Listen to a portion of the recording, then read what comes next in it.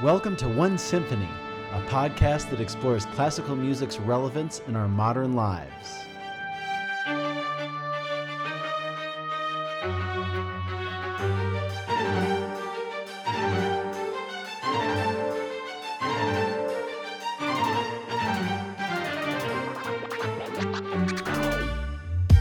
I'm conductor Devin Patrick Hughes, and I'm here to share with you stories and conversations with musicians, composers, and artistic entrepreneurs that aim to unite us into one symphonic world.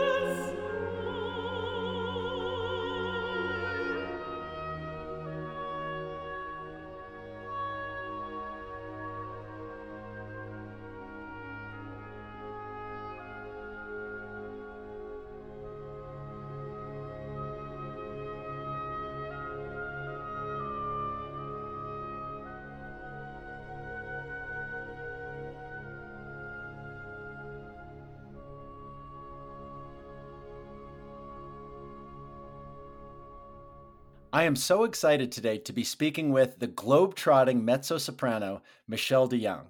One of the most exciting artists of her generation, Michelle frequently appears with the world's top orchestras, including the New York Philharmonic, the Boston Symphony, the Chicago Symphony, the Cleveland Orchestra, the San Francisco Symphony, Los Angeles Philharmonic, Vienna Philharmonic, BBC Symphony Orchestra, Royal Philharmonic Orchestra, the San Paulo Symphony, and the Concertgebouw Orchestra. She has also appeared in the top music festivals around the world, including Ravinia, Tanglewood, Aspen, Salzburg, and Lucerne. She's worked with the most legendary conductors in classical music, including Daniel Barenboim, Pierre Boulez, Sir Colin Davis, Gustavo Dudamel, Bernard Haitink, Seiji Ozawa, Esa-Pekka Salonen, Maurice Janssens, and many, many more. Michelle has performed in the world's great houses and works across the operatic spectrum from Wagner and Strauss to Bartók and Berlioz, and also regularly presents recitals across the world. Her recordings of Mahler's Third Symphony and Kindertotenlieder with the San Francisco Symphony and Berlioz's Trojans with the London Symphony both received the Grammy for Best Classical Album and Best Opera Recording. While not touring the globe and during the pandemic, Michelle can be found in Broomfield, Colorado, and I'm very honored to have her on the show today. Welcome, Michelle. Thank you so much. I'm so happy to be here. To start out, I was just wondering if you can talk about how you, as a singer or any singer, approaches a role, whether it be new or something you've done previously. Can you talk about the process? Well, when you first get offered a role, it's important to look it over. I always look through the score to make sure the role is, for me, singable. And then I usually listen to a recording of it because you can't always see everything just from looking at the score. And then usually I pick it because if it's interesting to me, I will pick it. And then go through it and translate the whole thing if I don't speak the language and work on the pronunciation. And then because I'm just a musician at heart, I can't wait to get to the music. So I always go straight to, playing my part and starting to sing it. But then it's a mixture of, while I'm working on learning how to sing it and learning the role, also figuring out what I'm saying and what that means and how I develop that character. And it kind of all comes together. And because I'm quite a fast musician, I learn music very fast. I can't memorize it through learning it. So I usually have to take some time just to work on the memory of it. So, can you talk about the process of memorization, assuming that you are essentially memorizing almost everything you perform? I do try to. Yeah, I really like to be memorized. And that will depend. I find, for instance, if my colleagues are going to do a concert with music, then I'll use music just because I think it sort of looks nicer for the audience, and I think it's more supportive to my colleague. I know I'm in the minority by doing that, but that's how I am. But I do like to not use music because I am able to sort of get more into it, and I can focus more on how my body is reacting, how my voice is reacting. So, how do I do that? It depends. Like, I'm working on a piece by Beethoven right now called An die Ferne Geliebte. And I don't know why, but it's really hard to memorize. And one of the problems is it's not difficult for me to sing. So I tend to work on other things in the recital more than that. I just have to go over it and over and over it. I have to write it out both in German and English and just really sit down with it and go over it. And then I'll listen to a recording of it, of a different person every time, so I don't get into someone's habits. And then I'll go and study it more, and then I'll sing it. And then it's just one after the other. It's really the only way to do it. But, it depends. Last year, I sang my first Jerzy Baba with Paris Opera from Rusalka, and I have never sung in Czech. And I learned the opera, someone had canceled, so I learned it in 2 weeks. And that is just, that's all I did. I, had coffee and ate, walked my dog, and studied. Did you sleep? There was not much sleep. The sleep was, I was so I love it. I love that kind of stress. And I really do enjoy that. But it's also very stressful. You can't do it for very long. I had a similar experience during one of my degrees. I was asked to learn to prepare as the assistant Bizet's Carmen, Oh, and I had to rehearse a Sitzprobe or something. And I was, doing a couple other jobs in music, and I hadn't looked at it yet. And then I found out I had to conduct it the next day. oh my goodness. And that's a long opera. So I stayed up all night learning it. It keeps going. Well, when you're trying to learn it in one night, it keeps going. I stayed up trying to learn it and trying to, I'm not like, I took 4 years of French in high school, but I was, do not speak French. Yeah. And yeah, I got through it, but I don't think I got all the right tempi. And I was relying on the singers, and it was a college production. So I was kind of, well, the singers will carry me. And no, like, the conductor has to give the tempos very clearly.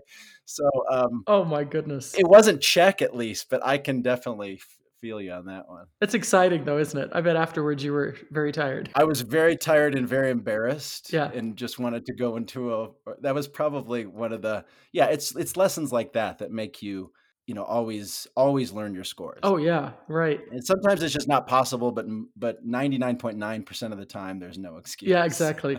If you know what's coming up, you have to know it. So I'm curious, why did you choose An die Ferne Geliebte? Are you performing that pretty soon? Or? I am. I'm so excited. I'm going to Spain for a month in May, and I'm doing 5 or 6 recitals, possibly 6, and a recording. So I can't wait. It's going to be for audiences, and it's all getting set up as we speak. And we are starting the concert with Antiferne Geliebte. I love the piece. I've never sung it before. I've always wanted to. And it's so interesting, in my opinion, because the rep I usually sing is such big, massive stuff. And it's so simplistic yet complicated all at the same time. And I love the idea of starting the recital with it. So that will be the first piece of the recital. Can you talk about music that you've possibly discovered in the past year? And you do a lot of things like Bluebeard's Castle or Wagner, Berlioz, some Verdi that you're incredibly well known for, and you're basically the best on the planet at doing. Oh, thank you. What is your process for discovering new music and identifying new pieces, either that have been composed like now or just pieces you haven't done before? Well, I have been incredibly fortunate because I have worked with some extraordinary, like your list said, extraordinary conductors. And Pierre Boulez really loved me. I loved him, but I was so blessed by that because he would come up with these ideas and want me to learn things. And I'd be like, I don't know. And I would do it just because, like I did my debut at Bayreuth with Kundry from Parsifal, which I had never sung before. I didn't even know if I could sing it, and he wanted me, so I did it. It's amazing. But it just depends. Like, for instance, one of the things I did during this time off, should we say, this pandemic, I did a recording of Winterreise, and I recorded it here in my living room, and my pianist recorded it in Chicago. And then my cousin in California put them together with video. And we put the whole thing on YouTube, the entire cycle. So it was so cool. We did like a song every 2 days or so, and I'd never sung them before. So I learned them and did them for this. And That's incredible. that I now want to do it in recital because I love it so much. So there's like that. It's usually someone will come up with an idea. I heard this piece, it would be great for you, and I'll have a look at it. And then during the past year or so, have you discovered any non-classical artists or music? I guess what is your soul food when it comes to music that is not part of your profession? It's funny because it's such I mean, music is my whole life is just consumed with it, especially now. And so when I'm listening to music, it's usually something that has to do with something I'm doing, like the concert I'm doing with you. I happen to love Björk. I mean, I have, 4 of her albums on my iTunes because I love her and I have for years. So for me, that's not really, to work on that is really fun. But I love Nina Simone. Like you can't believe I love Nina Simone. So I like things if they're I love voices. So if the voice is really good, then I'm gonna love listening to it. I'm not a huge country western lover, mostly because I don't like the twang in the voice. So there are certain ones that I really like. It just depends on my mood. I love live music. So I love going to blues clubs and jazz clubs. But on the other hand, I love Shostakovich. I love the symphonies. I know his operas, but I have never been in any of them. But when I listen, it's to his symphonies. I think of those as quite, because it's like we're thinking of programming and getting out of this pandemic. It's like, okay, maybe we won't do like any Barber Adagio for strings or Shostakovich Fifth or Tchaikovsky Pathetique. It's kind of like we need to be uplifted. Can you maybe talk about the kind of emotions Shostakovich portrays for you? Well, it's just so overwhelming. It's so dramatic, and I feel. I mean, I like that kind of music. In some ways, Wagner is the same way, where it's everything. It's not.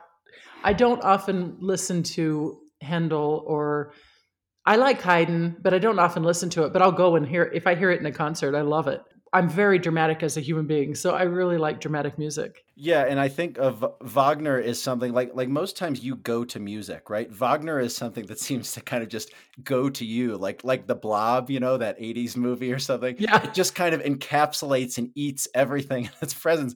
And I must say that I've never been privileged to really, I mean, except some overtures in concert. But yeah, I'm always in awe of you or conductors who get the opportunity to bring this music to life. It's kind of just like something that we study our whole lives and we never Yeah. get to bring to life. So that must be an amazing experience to be living that all the time. Yes, it really is. So I like that. I like music like that. I'm getting into Bruckner, which I never really was into before, and I tend to like my favorite is the Sixth, which everyone's like, no, no, that's not Wow. the one to like. Well, Yeah. that's the one I like. That is very unique. I've never heard that before. It's usually like the seventh or The the seventh or the fourth or the fourth. eighth or Yeah, the exactly. ninth. No, I like the Sixth. I'll listen to those and I'll go, yeah, they're nice, but I always go back to the Sixth. Yeah, it's funny. I made a Bruckner playlist, and I think the sixth was like on the last Yeah. symphony. And that's interesting because you talked about how your dad used to play Mahler symphonies when he was preparing his sermons. And I personally, it took me some time. I mean, my dad never liked Mahler or Bruckner or Schoenberg or Shostakovich, but it took me some time to come around to it. I must admit, I mean, you became a professional singer in college, but even in college, I was hooked on the classical and the kind of early romantic people. It took me probably till my late 30s to come around and really have an appreciation. Mahler first, and then Bruckner followed. Yeah. Can you talk about your relationship with those composers in that regard? Well, I mean, I've sung Mahler my entire career. So I'm incredibly fortunate because I love it and I feel it on such a deep level. So I have sung everything a mezzo could possibly sing and I've recorded most of it. It's, really wonderful. But I think Bruckner, like I said, is more new. My dad used to listen to Bruckner too. And I didn't really get into it until I would say the last 10 years, really. But I also happen to be an enormous Beethoven fan. So, I love the symphonies. I love them. I think they're just brilliant. I think seven is one of the greatest things ever written. I love three too, but seven's my favorite. Again, I always pick the one, everyone likes five. I like seven. I guess I like music that makes me feel a certain way, and this makes me feel, and also musicians that create music that make me feel a certain way. There's a trend right now to go very fast with tempos and to not have a lot of feeling with the music. That does nothing for me. I feel nothing with that. I want to feel. That's my escape. I love that, and so I can tend to be annoying, I think, to some conductors, but that is what I like. And I feel it even the Beethoven, and I like with even Handel. I want Handel to be done passionately. I don't. It doesn't really touch me if it's just, without emotion.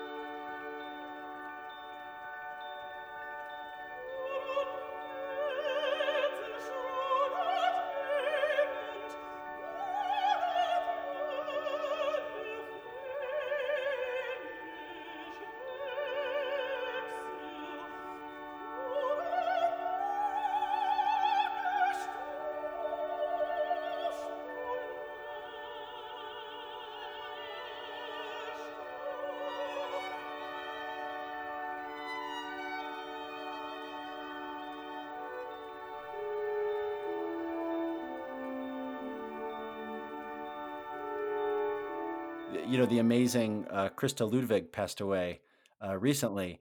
And I think just a few weeks before, a video surfaced of her and Bernstein. Yeah. Kind of, and there's a squabble with Bernstein with a lot of singers that you can find on video. But I'm curious, what did you think of that, and if you were able to see it? I saw that a long, long time ago. I've seen that whole video. So it's funny because it's a section of Das Lied von der Erde, and she's saying, "I can't do it that fast. It's too fast. I can't sing it that fast." And he said, "No one can hear you anyway." Which, being someone that has sung that piece a lot, in fact, in this pandemic, a lot, it's true. It's so low for the mezzo, and the orchestra is so loud that it's very rare that you can be heard anyway. But I also have the opposite feeling of her. I like to do that whole phrase without a breath, so I like it faster. And I think it shows the chaos of the horse race. I don't like it if it's slow. So that is one section that I disagreed with her. Usually she's faster than I am. But I loved how she stood up for herself. And that is not always easy for a woman to do with a male conductor. Often they're not respected, quite frankly. And just speaking of Bernstein, I guess since you're working with the world's top orchestras and conductors and many different styles and musical inclinations, to quote Bernstein in a speech he gave before a concert in regards to Glenn Gould, who's the boss, the soloist or the conductor? And what was his answer? That was before a performance of the D minor Brahms, the first piano concerto, where Bernstein came out because he so disagreed with the slow interpretation of Glenn Gould. He came out before the performance and disavowed himself of the Oh, performance that's terrible. and even told the audience, why not have an assistant conductor conduct it? And he said, because Mr. Gould is such an esteemed and highly regarded established artist that he felt obligated to present the piano concerto in its current form. I mean, obviously, nobody other than Bernstein would ever even attempt something like That's that. incredibly tacky. Of course it is. And you can listen to the recording. I have to say, I think that's incredibly, because that makes the whole audience nervous. And the thing is, they're there to enjoy the music. They're there to enjoy everything. And I have to say, if you do a recital with the pianist or if you sing with the conductor, the rehearsal is the time to figure out how to discuss it, to say, I need it this way. I can do that. I don't care for it, but I can do it. And usually that's what it ends up being for a singer is, I see what you want, but I can't actually sing it that fast. So, maybe you should get Joyce DiDonato because she sings Rossini. But that has to be done in a rehearsal. By the time you come to performance, you have to let the singer do it because you don't know what's happening. The singer could have just like inhaled spit and can't sing right then. You know what I mean? You just don't know. Or they could be losing their voice and they want to go faster because that's what happens in live performance. So you have to have some kind of respect for the instrument of the voice, I think.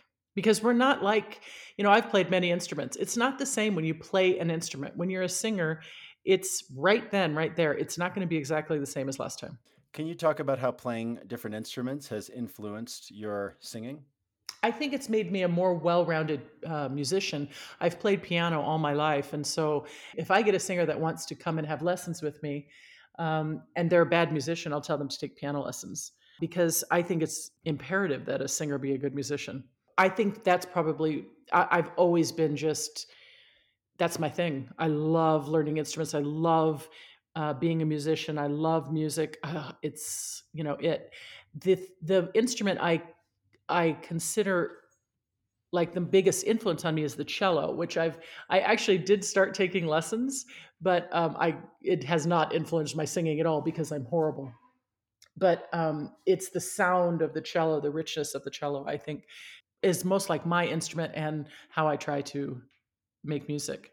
Can you talk about the importance of taking voice lessons or as a instrumentalist or as a conductor? A lot of times I will experience, especially younger musicians who might play their instrument, and then you might ask them to sing something and, like, Yeah. Well, interestingly, I have been told from many major orchestras, people in the string section, that they're trying to play like I sing. hmm, The rich tone and the I guess the musicianship, which is a huge compliment. For a conductor, I think it's imperative because, especially if it's a conductor that's going to conduct singers, because you have to understand what we need. Like for me, I have enormous lungs. So if I'm singing Wagner or something, it takes me a second to take a breath. I also can't pop high notes. I can sing them, but I can't pop. Don't make me pop a high C. It won't come out. So you just have to understand voices. That's one thing about James Levine. James Levine understood the voice. He couldn't sing, but he understood the voice, and he was an extraordinary singer's conductor for that reason. you talk about having a from C to shining C range. Can you talk about, having those 3 octaves, what roles that allows you to take on that may not be possible for others? I don't ever sing a low C in public. I warm up to low C, but I never sing it in public. And never have been asked to. I think the lowest I've ever sung is E. But high C, the fact that I have a high C, Bluebeard's Castle has a high C. And quite frankly, if someone sings it, they don't have a high C, it's disappointing. It's people wait for it. They wait for the fifth door where the singer sings this high C soaring over the incredibly loud orchestra. And then a lot of stuff I do has high Bs in it, which is equally as hard or as high, really. It feels as high.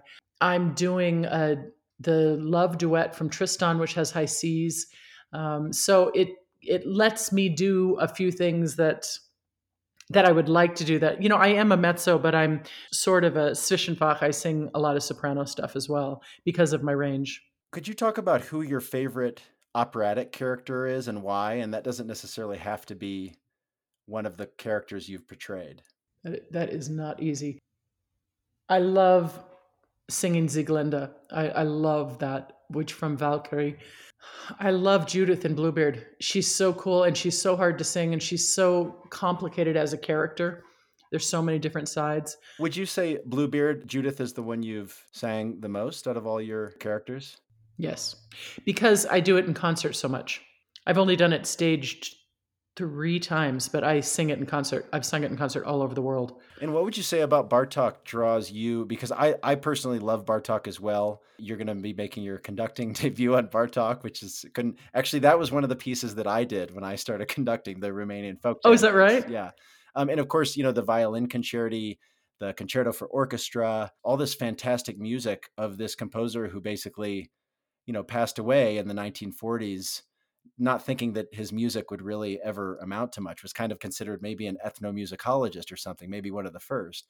Can you talk about that draw for you into the world of Bartók? One thing I love about Bartók is, if you even just take Bluebeard, is how many different styles are in this 1 hour opera. It's so extraordinary. You have these moments that are so beautiful, you want to cry. And then you have these moments of, you know, just chaos and loud and soft. And I mean, it has so many different types of music within this one thing. And even, you know, like you say, the Romanian dances, in some ways, they're kind of like Handel. You know, there's something very simplistic about them, but within it, they're not. And that's what I love. It's like he puts his edge on all of these different types of music. And it works together so beautifully. But he's also, as you know, if you talk about Bartók, I mean, about Bluebeard, he uses the language so incredibly well. And the music that you're hearing, even if you don't know what it means, it being in Hungarian, you can hear what is happening because the music matches the words. So he was extraordinary with that. And he also wrote really beautiful for the voice. I mean, I've sung it since I don't know how old I was for the first time. But at the beginning of my career, I did it for the first time and have sung it throughout my career. And every time I sing it, I find it challenging and I try to get better at it and try to find new ways to do it because it is really, really hard to sing. It goes very low, very high, very dramatic, you have to do some floaty stuff, and it's so fabulous. It's fabulous for the voice. Yeah, it's something I've wanted to conduct for a very long time. Do you sing it in English or Hungarian, or have you done it both? I've been asked to do it in English, and I actually said no. I like it only in Hungarian. The Hungarian language suits the music of Bartók. And then what are your thoughts kind of in general, and maybe it can vary between languages and composers, but about performing in the original language that the composer wrote for, or performing in the language local to that region? I always want to sing in the language that the composer wrote because I think that the music suits that. I have sung at ENO in London. I did Amneris in Aida there, and boy, it was really not easy to sing that in English. I'm so used to singing it in Italian, and I don't think I was terribly successful at doing that. Because it's just difficult. It's just difficult to sing. First of all, to sing in your own language because you don't necessarily speak so healthy. So then all of a sudden to try to sing in that language is difficult. Italian suits it, so I like singing in the language.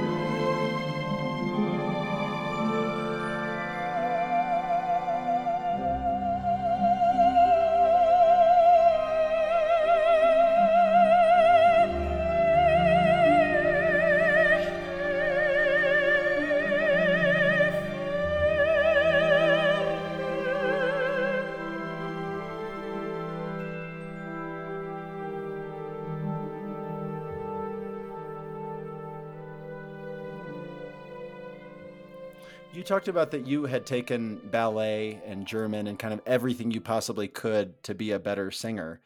What is the most kind of surprising non-musical extracurricular activity that you engaged in that really you thought, wow, I had no idea this would impact me as an artist so profoundly? Well, the reason I took those is I went to Cal State Northridge, and at that point, I didn't start singing until I was in college or think of going into singing. And when I did, I decided to sort of, instead of focus on graduating from college, I focused on doing what I needed to do for a singer. So I took classes in the university that I thought could help me, maybe. Yes, I took ballet. I was not successful. I'm sure there are women that are 6'1" that are good at ballet. I was not one of them. So I kind of came up with it. I took languages and, anything I could to that I thought would help. I do think movement is very important. One of the things that I learned, but not in college, is like Alexander technique. I think yoga and Pilates are important. I am very, very big with my students on core strength. So I tell them they all have to do planks every day. I don't know if they do, but I tell them they're supposed to. Do you do a plank every morning? I do a plank every day, at least one. That's amazing. How long? I'm up to a minute and a half, That's tough. but I built up to it. I usually do two, but I do at least one. Did you see the guy that did the 8-hour plank? Like it was like a year ago or something? Oh my, I did. I was like, oh my gosh, Oh I can do a my. minute. That takes incredible, well, perseverance and strength, incredible strength, but I also get bored. So, I end up stopping. I'm like, okay, let's do something else. That's good if the reason you're getting out of your plank is through boredom and not necessity. It's both. I could go longer probably, but it's a minute and a half is it for me, really. You talked about when you were younger, you didn't take time, and now you take more time. Can you talk about how patience and mindfulness have manifested in your life as of lately? I think it's influencing my teaching. I sound like that's all I'm doing. I only have 7 students and they're all private, but I am very big on sharing the information that you have to be your own teacher and you have to take the information that I'm giving you and you have to make it work, which takes a lot of patience and a lot of time. You can't just go and sing. That's not going to do it. That will not get you better. And I do that with myself. I will work through things and I'll just, take a phrase. And if it's not working, then I'll work on the phrase and tear it apart. I tape myself when I'm singing and then I force myself to listen. I don't force myself. I listen to everything.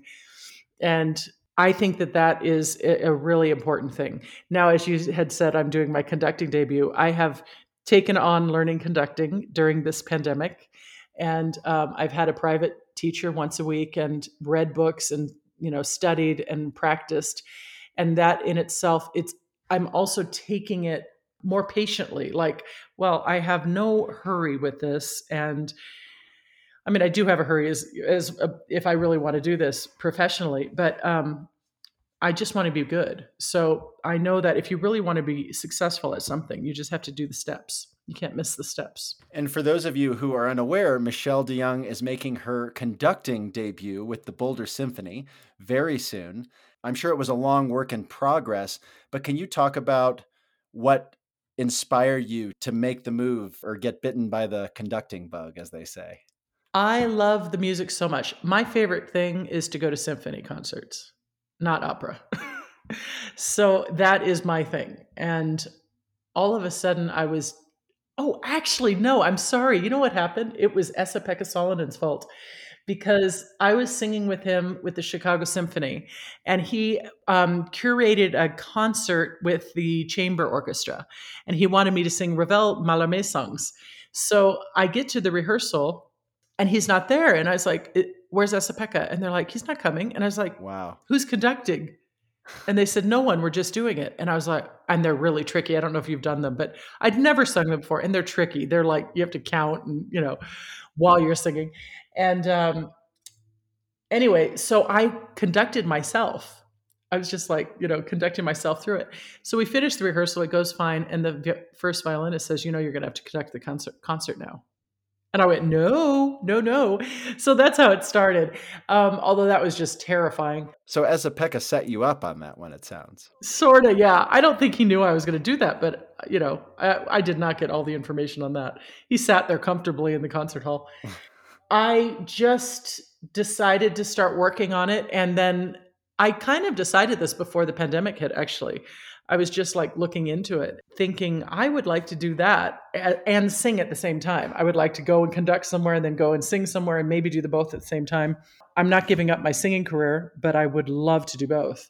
And because I love what I do, I love traveling, I love the music, I love making music. So it just seemed like a natural thing to go to. Well, thank you, Michelle. It's been such an honor and privilege to speak with you today. I'm looking forward to collaborating with you in the future and hearing about your amazing vocal and conducting adventures. Thank you so much. This is my pleasure. I'm looking forward to it too.